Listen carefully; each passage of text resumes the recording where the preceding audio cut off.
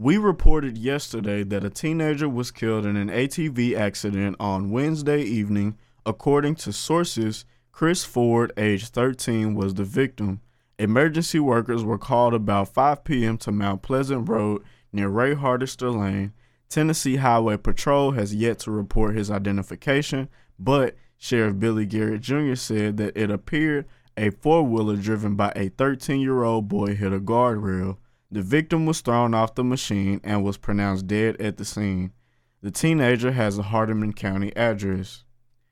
The CDC has asked the public to not travel for Thanksgiving on next Thursday and to not spend the holiday with people from outside their household. Health and Human Services Secretary Alex Azar said pharmaceutical companies Pfizer and BioNTech will seek emergency government approval for their coronavirus vaccine on Friday. An infection disease expert, Dr. Anthony Fauci, sought to reassure the public that the vaccine is safe while still encouraging Americans to wear masks.